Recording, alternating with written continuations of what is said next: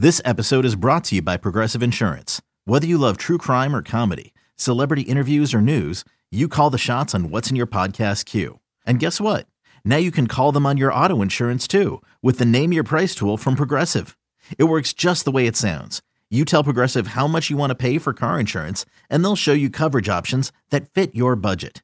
Get your quote today at Progressive.com to join the over 28 million drivers who trust Progressive. Progressive Casualty Insurance Company and Affiliates.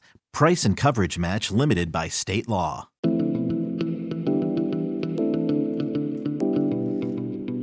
right, welcome into the Hoist the Colors podcast. We are recapping a tough weekend for East Carolina's men's basketball team. The Pirates go 0-2, losing to Memphis on Saturday 66-59, and then falling to SMU just 2 days later on Monday 71-56. I am Stephen Igo, the host of this podcast, the publisher of HoistTheColors.net, flying solo today for a quick pod.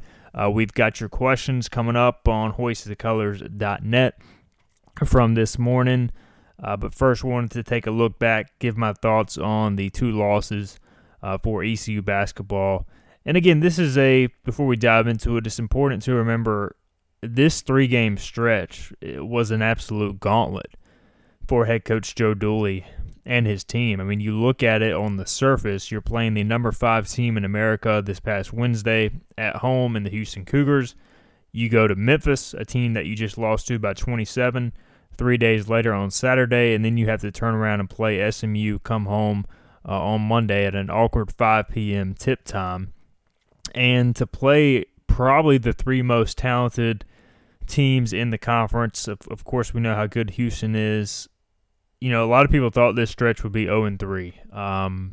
ECU, of course, starts it with a bang with the win over Houston, and I think at that point there was so much excitement around the team. The hope was, hey, maybe ECU can continue this, maybe steal one of these next two games against SMU or against Memphis. Unfortunately, despite battling in both games and really having a shot to win both games, they led Memphis inside of 4 minutes on the road at FedEx Forum. They tied SMU 49-49, I think with 8:23 remaining. They had chances to win both games, but just couldn't get it done on the offensive end. That'll be the theme of this podcast for sure going forward. But I think the most disappointing thing for Pirate fans is you get a big win like the Houston win, and even though there was nobody inside Minges Coliseum, you could feel the energy. You could see how hungry Pirate Nation is for a winner, especially in basketball. It's been so long. It's really never happened. And the interaction on social media, the excitement around town after that win over Houston, it was at a fever pitch despite fans not being at the game. And unfortunately, now you lose 2 in a row, and it kind of lets the steam out of the air. And I think, unfortunately, ECU is a victim of a tough schedule. You know, when they could have won some games earlier in conference play that were more winnable, you know, they had some deals with COVID. They just didn't play well. And now, unfortunately, you're up against it with the schedule, and you face 3 of the best teams in the league, probably the 3 best teams back-to-back-to-back. And now you got to continue this stretch. I mean, you go doubleheader against Temple, a noon start on Thursday, which is another quick turnaround. Then you come back and play Saturday against the same team. And then you got to go to Houston next week. So it doesn't get any easier from here. We'll dive maybe a little bit into Temple later on, and we'll get to your questions shortly. But, of course, the big thing with these last 2 games, I mean, it's really simple for ECU basketball. If you can't shoot, you can't win in college basketball these days. And in the past 2 games, ECU couldn't shoot. Against Houston, they shot the ball extremely well, and they won. I mean, it's really that simple. And, you know, it's very easy to figure out. Because against Houston, ECU made some contested threes, but when they were open, they made the shot more times than not. Against Memphis and against SMU, there were a ton of open looks, especially from the three-point line, that guys just clanked off the iron. And when you can't make open threes, it just takes it takes so much out of the sails. It just puts so much pressure on your defense and to be good in other areas of the game. And you just can't beat teams like Memphis and SMU when you're hitting 1 or 2 3-pointers. So some numbers, of course, the Houston game, I mean, ECU shot out of its mind. 11 of 24, a very high percentage, nearly 50% from three-point range. Of course, they're not going to do that every single game. You know, we know that. We knew that if they were going to beat Houston, they had to shoot lights out, and Houston had to have an off night just to have a shot. Both those things happened. Unfortunately, ECU, which had been a poor three-point shooting team in conference play going into that game, has since regressed to the mean. They go 1 of 13 from three-point range against Memphis and 2 of 14 last night against SMU. That is 3 of 27 over the past 2 games from three-point range, and it's tough to do much worse, quite honestly. So, outside of J.J. Miles stepping up and hitting a couple threes last night in the SMU game, it was rough to watch. I mean, just a lot of wide-open threes that just didn't go down. Guys passing up open threes, struggling with confidence, and I think ECU is better than the 3 for 27. I don't think they're as good as the 11 for 24, but they have to find a way to find a middle ground. I mean, you can't just go either red hot or ice cold. You got to find a way to go maybe, hey, let's go 5 of 16 or 6 of 18 or something like that when they're not hitting all their threes. It's just you can't have a night where you just completely crap the bed, so to speak, from three-point range, because no matter how good you do defensively, and ECU has played well defensively the past 2 games, well enough to win, you can't overcome that unless you just play flawlessly inside the arc, and that just didn't happen last night either. ECU not only struggled from three-point range, but was largely horrific on field goal attempts in general. They shoot just 30.2% from the floor. Again, a very porous 14% from three-point range. You contrast that to SMU, which shot 43% from the floor. SMU really struggled from 3, 4 of 22 for 18%, but their efficiency to get in the paint and to convert some easy buckets when ECU really had to work for everything, that was the difference last night. Again, Jayden Gardner continues to play out of his mind. I think this is now 5 straight games with 20 or more points. He has completely gotten it going, 23 and 9 last night. Whatever struggles he was facing early in conference play, he has gotten it going. Joe Dooley did say he's more of a rhythm-oriented player. He really needs a routine, and I think playing these games in a short amount of time, not having any more pauses, etc., has really helped Jayden get back on his game. He goes 11 of 13 from the free throw line last night. J.J. Miles scores 11, but he was the only other Pirate in double figures. Another off game for Tristan Newton. He played 28 minutes, only 2 of 6 from the field, 0 of 2 from three-point range, just 2 rebounds, 2 assists, 7 points. And they're putting the ball more in Tristan's hands as the point guard now and trying to get him going. I thought he had a better performance against Memphis, but again continues to struggle with confidence on a game-in, game-out basis. Tremont Robinson-White, who had been red hot going into the Memphis game, has really struggled the last 2 games shooting the basketball. He goes 0 for 6 from the field, 0 for 4 from three-point range against SMU. 0 points for Tremont, which was a disappointing outing after the way he's played lately. Brandon Suggs plays 30 minutes, scores 7 points, had 3 blocks, 2 steals, and 6 rebounds along with 2 assists. So a solid night for Suggs. Batumba Baruti struggled last night, just 4 points and 2 of 7 from the field. So, just not enough offensively. Again, it was basically the Jayden Gardner show, and it's a broken record, it seems like. We know Jayden Gardner is going to get his more times than not. Can the guys around him shoot well enough to propel ECU to victory? I mean, you held an SMU team down that was averaging 75 points a game. You hold them to 71 at the end of the day, and really, if it would have been a tighter game at the end, ECU probably would have held them in the 60s. I mean, you played more than well enough to win defensively. You just have to execute on the offensive end, and extremely frustrating there. The Memphis game, going back to Saturday real quick, again, 23 and 9 for Jayden Gardner, so that's 2 games in a row he's done that. But the only other player in double figures was Brandon Suggs. He had 10, and nobody else had more than 8, and Tremont only had 5. So Tremont's production has fallen off a little bit the last few games. Maybe that's a result of Tristan playing more on the ball. So, but again, that worked against Houston, and Tremont had a good game against Houston. So they've got to figure out something offensively. And, again, I don't think it's very hard. I think it's just shots going in. A lot of it's confidence. And ECU right now is playing good enough team basketball from a defensive perspective, and I think they're moving the ball well enough that if they make their shots, they can clearly beat anybody in the conference, but unfortunately, more times than not, as evidenced by their 2-8 conference record, they're not making enough shots in this league. Like Jayden Gardner said last night, it's a shot-making league. Either you make them and you win, or you don't and you lose. And right now, ECU is losing a lot more than they're making. Again, 8-8 on the year, 2-8 in conference play for East Carolina, and I guess the good news is, much like going into the Houston game, as ECU goes into this 2-game set versus Temple, they're due once again to make some threes. But you just can't go 1 of 13, 2 of 14, 2 of 15, etc. I mean, those numbers, I don't care if you're Gonzaga, whoever, if you shoot that poorly, you're not going to win. And, Memphis has a great defense, so you credit them. SMU, not exactly known for its defense. That's a team you have to execute against offensively. So a disappointing few games for ECU. The Memphis game, you don't really expect to win that, and you were a double-digit underdog. In SMU, you were a 6-point home dog, but I thought SMU did not play a clean game. They were without their head coach for the 6th consecutive game.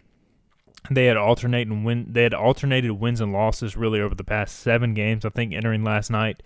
So you had an opportunity to get another fairly big win at home, and to have that opportunity slip through your grasp when SMU didn't play its best, I thought was frustrating for ECU. And you could kind of sense that in the post game. The excitement of the Houston win has unfortunately worn off a little bit, as the Pirates have now lost, let's see here, 1, 2, 3, 4, 5, 6, 7 of their last 8 games, with that one win being over the number 5 team in America. Who would have thought that? So just an unfortunate stretch here for ECU basketball. You look at the numbers, conference only compared to the total numbers, and it's pretty staggering, the difference. ECU overall is shooting 31% from three-point range as a team, closer to 34 or 35% in non-conference play. But in conference-only play, ECU is shooting 27.6% as a team from three-point range, which is right around last year's numbers, just not good enough. Opponents in conference-only play are shooting 34%. I mean, that is a stark difference. And we talked about it going into the season. The biggest question for ECU, I know we've been hammering this point home, is the three-point shooting. And unfortunately, ECU didn't really add any three-point shooters this offseason. And they were banking on guys improving. They did seem to improve with knocking down shots in non-conference play, but unfortunately, since we've gone into conference play, it's reared its ugly head, and the Pirates continue to miss too many open shots. And when you have one of the premier players in the conference in Jayden Gardner, and you can't supplement that with outside shooting, it's frustrating because Jayden's in his junior year now. That window is only going to be open so long. So we got a couple of questions on the Hoist the Colors message board that I want to get into, specifically about the kind of the future guys coming in, the three-point shooting, etc. Before we dive into that, let's take a quick break here from our sponsors. We'll be right back. We'll dive into your questions on the Hoist the Colors message board. Okay, picture this. It's Friday afternoon when a thought hits you. I can spend another weekend doing the same old whatever, or I can hop into my all-new Hyundai Santa Fe and hit the road. With available H-Track all-wheel drive and 3-row seating, my whole family can head deep into the wild. Conquer the weekend in the all-new Hyundai Santa Fe. Visit HyundaiUSA.com or call 562-314-4603 for more details. Hyundai, there's joy in every journey. Get ready for the greatest roast of all time, the Roast of Tom Brady, a Netflix live event happening May 5th. Hosted by Kevin Hart, the 7-time world champion gets his cleats held to the fire by famous friends and frenemies on an unforgettable night where everything is fair game. Tune in on May 5th at 5 p.m. Pacific time for the Roast of Tom Brady, live only on Netflix. All right, back on Hoist the Colors. First question from ECU Pirates backwards. He says, what would you do with the basketball roster between now and next season? For me personally, I really like the guys that Dooley and company have already signed. Alexis Reyes, a 3-star wing. R.J. Felton, the talented guard out of South Carolina, and Tay Mosher, a good shooting stretch forward out of Texas. So you're going to add some perimeter shooting in this recruiting class. I think that's a big difference from for this coming year's class as opposed to the incoming class we had for 2020. So I think that's a big deal. So that's 3 scholarship kids. You're at 12 scholarship guys right now because, of course, unfortunately, Derek Kwanzaa has left the team. So you're down to 12 scholarship guys. You got some seniors you got to make a decision with who have an extra year of eligibility. You know, Tyree Jackson, J.J. Miles, Batumba Baruti, and Edra Luster are the 4 seniors. You know, for me, guys have made improvements, but I think if you're looking to make the jump going into year 4, you know, I would try to bring back J.J. Miles and Baruti in particular. For sure. You know, Jackson, really good defensive player, but I don't think he's a make-or-break guy. You know, if he wants to come back and there's room, I don't have a problem keeping him, but I don't think he's a must return. You know, Edra Luster, I think, has improved, but isn't. You know, you already got Luigi DeBow, you got Charles Coleman in the program, so I don't think you need 3 7-footers with the way college basketball is going. So I would let those 2 guys go, open up some space there. I mean, that would make room for the 3 scholarship guys incoming. Beyond that, I make sure that I keep the core guys together. Obviously, this is easier said than done because these players are going to try to be recruited by other teams. But Jaden Gardner, Tristan Newton, Brandon Suggs, J.J. Miles, Tremont Robinson, definitely Baruti if possible. Even though I don't think he's a must, but also Noah Farrakhan because I think he still has massive upside. I believe that right there is 6 or 7 guys that, to me, you got to keep. And then, you know, Coleman and Luigi, you need at least 1 7-footer, preferably 2, so they can practice against each other and you have some depth there. So that gives you, 7 or 8. You add in the 3 incoming scholarship kids, that gives you 11. And then you still have room to kind of add some more. You know, the Pirates are, in my opinion, I think they need another guard who can really create his own shot along with making 3-point shots. I think that they could add a transfer. If they could add a transfer impact guard who can just score at all 3 levels. And, again, this is much easier said than done because they need to – because everybody in college basketball is looking for this type of talent. But if they can add an impact guard to pair along with the improving shooters that are coming in and Jaden Gardner coming back, I think that changes the dynamic of your team entirely. They just have no real consistent guard scoring right now. You know, Tristan Newton was supposed to be that, but he has unfortunately had a bit of a sophomore slump. Tremont Robinson is more of a shooter and a distributor than a guy who's going to take it to the hole and score off the bounce a whole lot. So they could really use a guy that can score off the bounce and shoot when he's open. But particularly a guy who can create off the dribble would really be a plus add. So to me, I would add that. I would also try to add a bouncy, lengthy power forward type. You know, someone in a 6'7", 6'8" to 6'9" range who can play above the rim. You know, ECU right now has trouble rebounding the basketball. They don't really play above the rim. So I think those are the 2 key areas I want to see added, along with the core of the team returning. And again, these are tough pieces to find because everybody in college basketball wants a bouncy athletic forward who can do some different things, along with, of course, a guard who can distribute and create. So those are the couple of things that I would like to see personally. We'll see if the coaching staff can get that done once the offseason hits. But they're in a position right now where they can take a transfer because the APR is improved. They don't have to worry about guys coming in, not going to class, etc. They can afford to take a few hits there. If a guy is not, maybe if he has an under 2.5 GPA, but he's got to transfer out, you know, it's not ideal. But ECU is in a position now where they can take those hits, whereas when Dooley got the job, he was not. All right, next question from Yarum. Is it just a lack of confidence on the offensive side of the ball for this team? It seems like it's every game we are on the wrong side of these scoring runs and we are getting open looks to score, even inside. You know, me personally, I do think a lot of it is confidence. I think a number of these guys, you know, from previous struggles in their college careers or combined with the fact ECU has never really won in basketball, I think unfortunately that does affect the team's confidence when things start to go bad. You've got, unfortunately, a losing culture at ECU over the history of its program, and it's really tough to break that. The mindset is not easy to break. I think Joe Dooley and company, they are an absolute grinder of a staff. They work harder than anybody I've been around for ECU basketball, but, the toughest thing to fix is that mindset. And, I think, too, obviously you got to bring in talented shooters, talented players. That plays a big role in it, too. But, there is a difference when you're wearing ECU on your jersey versus Memphis. Those Memphis players, unfortunately, they go into a game against ECU and they say, we can't lose to ECU. That's how they look at it. We're not going to lose to ECU on our home floor. ECU probably, unfortunately, thinks, hey, we're East Carolina.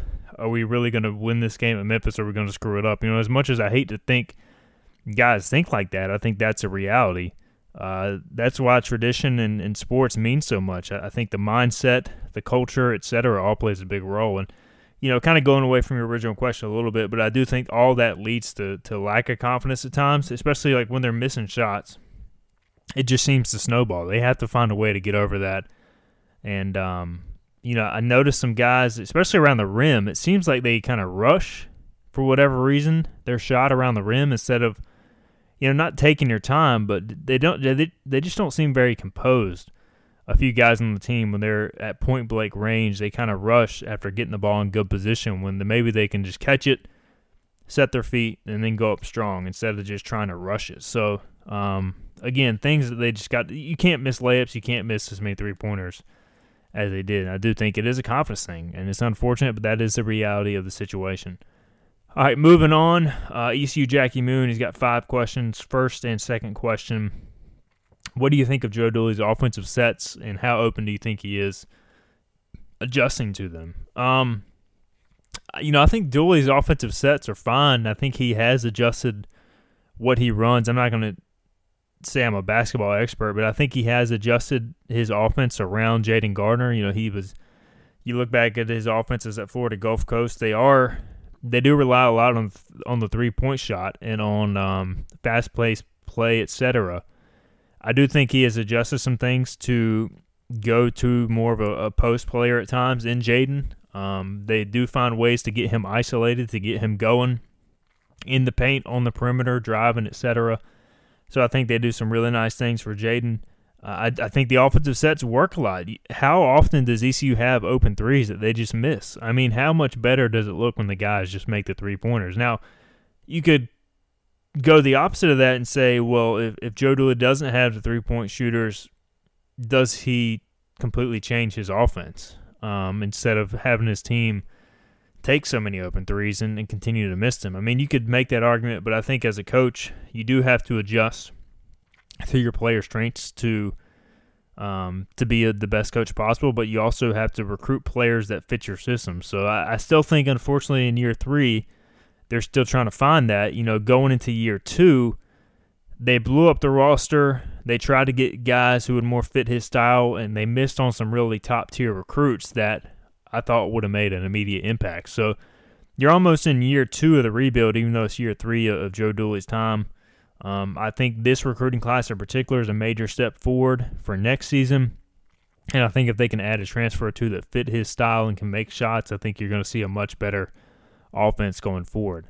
Number 3, out of the following group, who would you send on their way and who would you invite back? Tyree, J.J. Miles, Baruti, DeBow, Coleman, James, Luster. For me, I would bring back J.J. Miles, Baruti, DeBow, and Coleman. Tyree, solid player, has played a lot of college basketball, but I think is replaceable. Again, if he wants to come back and there's room, I think he's a key energy guy you could bring back, but he's not a must.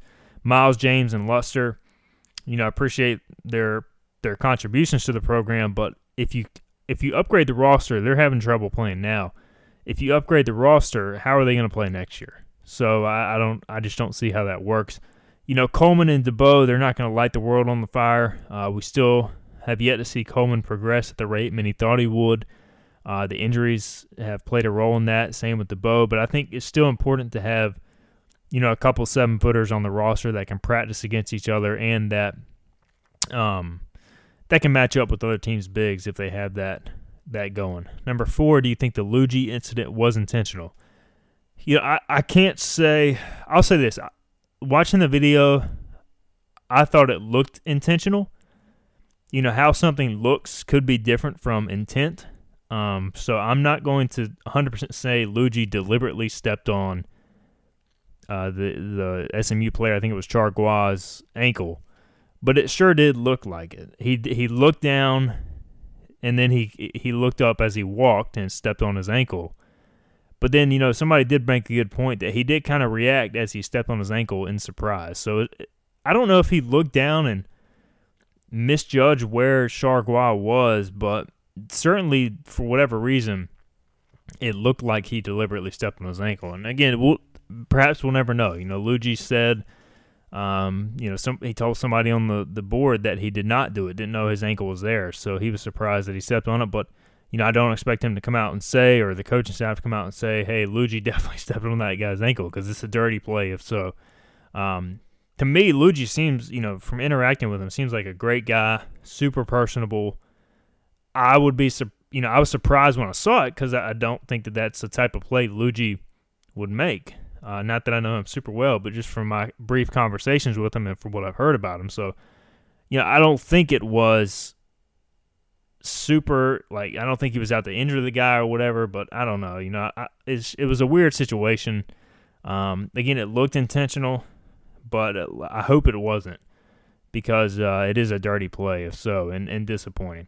Number 5, ECU Jackie Moon, his final question is, do you think the fans are giving Dooley too much grief when they had a bad COVID shutdown, then finally beat number 5 Houston, then hang tough with a much more talented Memphis team, and then are tied late with a much more talented SMU team? Or do you think it is fair criticism considering how bad we have looked in the last 2 games offensively, especially from 3? To me, that's a tough question to answer. I think it's more frustration with the program, like the rut the program is stuck in, rather than the frustration at Joe Dooley. I think everybody knows that Joe Dooley is a good coach. His track record speaks for itself.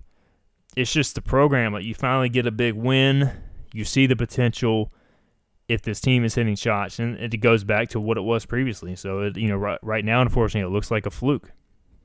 In terms of winning the game, they've certainly gotten better as a team since coming back from the pause each game, but I don't know. I think Dooley, in my opinion, is always going to get all 5 years of his contract. He deserves that. He took over a complete build, not even a rebuild, a build. I mean, this program has never been good, unfortunately, outside of a flash in the pan or two. So, it's so tough to recruit here. It's a tough job. It's the toughest job Dooley's ever had.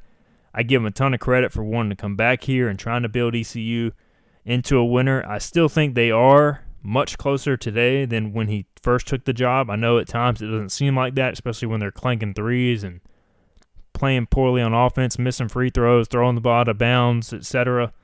But I still think they are closer. Now, are they close to catching Houston, Memphis, SMU, Wichita State on a game-in, game-out basis? Not really. I mean, those teams have better talent at this point. And it's going to continue to take multiple recruiting cycles, much like the one that Dooley is bringing in. I think this is the first class, especially if they can add another guy or two, where I have very little doubt about it being an AAC caliber class. Last year you didn't really need to add many guys, but they signed Farrakhan. And then Kwanzaa was a wild card. Unfortunately, that didn't work out. Farrakhan looks like he's got talent, but hearing some things in the industry when he signed, there was a reason he was unsigned and led to ECU. But at least he has AAC caliber talent. There's zero question about that. It's just more of a matter of work ethic with Farrakhan at this point and kind of what he's doing with his habits. But I think the 2019 class, when they signed 11 guys, they missed on some AAC caliber players like Brandon Rochelle, who's starring at Tulsa right now, Tyson Jolly, who's a beast for SMU when he's played. There are multiple other guys in this league that are playing for other teams that ECU recruited that cycle. You got a Hadim C at Ole Miss, who would have been an upgrade over all the bigs ECU has now. So they're going after the right guys. I think in this recruiting class they really hit on some right guys. And I think if they can continue to hit on 2 or 3 each of the next few years under Dooley, I think eventually they'll continue to close that gap, and then they'll start winning more of these games because they'll make more shots. I just think it's that simple. So I don't think the returning cast of players has made the leap that the coaching staff was hoping for going into this season. Part of that may be due to COVID. Part of it, maybe they're just not as talented as the rest of the league, but we'll see how they finish. I don't think it's fair to criticize Joe Dooley in terms of his job security. I think maybe you can criticize some of the roster construction, et cetera, like having 4 7-footers and adding Kwanzaa when maybe you didn't really need to, et cetera. But I still think he's the right man for the job, and I just think people need to continue to be patient. It's just a total build. They're getting closer. They just had one of the best wins in school history. I think even though it was kind of fluky due to the shooting, I also think ECU right now is good enough in other areas of the basketball game that when they do shoot, they can have wins like that. So now they just got to continue that phase of things and find a way to shoot the ball better with more incoming talent. So I hope that answered your question. I don't know if it really did, but that's kind of my thoughts on the situation. AVL Pirate, he says, do you think that R.J. Felton, Tay Mosher, and Alexis Reyes will come in and make an impact next season? Or do they get lost on the bench for a year like Noah Farrakhan has? A lot of it depends on how they transition. I mean, Farrakhan, we know he has the talent. He's stuck behind 2 point guards right now with Tristan Newton and Tremont Robinson-White. That has a lot to do with the situation. It's tough to play 3-point guards consistently. Judging from Joe Dooley's answer last night, Noah clearly has some things still to work through to run the offense at an efficient level. I think he could really make a big jump from year 1 to year 2. I haven't seen any of these guys play in person, so it's tough for me to sit here and say they're going to come in and make a big impact. I mean, from what I've heard, I would be surprised if they don't play a decent amount next year. I mean, especially, you look at a guy like Reyes, who's kind of a combo forward who can step out and shoot the 3, can do some things around the basket. Same thing with Mosher, who's more of a pure 3-point shooter, can also score around the basket, rebound pretty well. And then Felton, who's really just a downhill guard, kind of built like a freight train for a combo guard. I think they all have a role next year. I mean, especially if they can shoot the ball like their reputation claims. I mean, if they can shoot the ball, then put them on the dang court so somebody can shoot the ball and make shots consistently. So are they going to come in and play 35 minutes right away? Probably not, but I think they're an upgrade in the shooting department, and ECU needs it. I mean, for example, an R.J. Felton, if he can shoot the ball consistently, which right now no ECU guard can do, how do you keep him off the court? He's long. He seems long and strong enough to guard a lot of positions on the court. He can finish in the paint. He can shoot from 3. Mosher can step out and hit the 3 as a guy who can contribute in the paint. Reyes, I would like to see more film of him to know exactly what skill set he has, but we know he can shoot it as well. So I think you're adding 3 players who can contribute next season and make an impact. Now, will they be all conference guys? Probably not, but definitely I think will upgrade their overall roster and especially the offense, which is badly needed at this point in time, as everybody realizes. All right, so there's all your questions on Hoist the Colors this morning. Again, ECU will be back at it. Temple on Thursday, and then again on Saturday. On the road on Thursday, and then home on Saturday. Both are ESPN Plus broadcasts. Some winnable games coming up. Temple is a team that has been very up and down this season. They've been hit with some COVID deals as well. They've got a guy out of Kinston, North Carolina, and Damian Dunn, who's one of their leading scorers, so it'll be interesting to see how he plays against East Carolina. But some winnable games. You would at least like to get a split out of this series. ECU has never won at Temple, so it's going to be a tough game, but a winnable game. And then, of course, they usually play Temple pretty well at home, so we'll see what happens on Saturday. But a winnable doubleheader. We'll see what happens. We'll be back with you probably after the weekend to talk about ECU Temple, and then next Monday will be the start of game week for ECU baseball as we quickly close in on the February 19th season opener for the Pirates as they get set to host Rhode Island and start the 2021 season. All right, thank you guys for tuning in to the latest edition of the Hoist the Colors podcast. We'll be back with you sometime this weekend or early next week. We'll talk to you then. Thanks for tuning in and for asking great questions.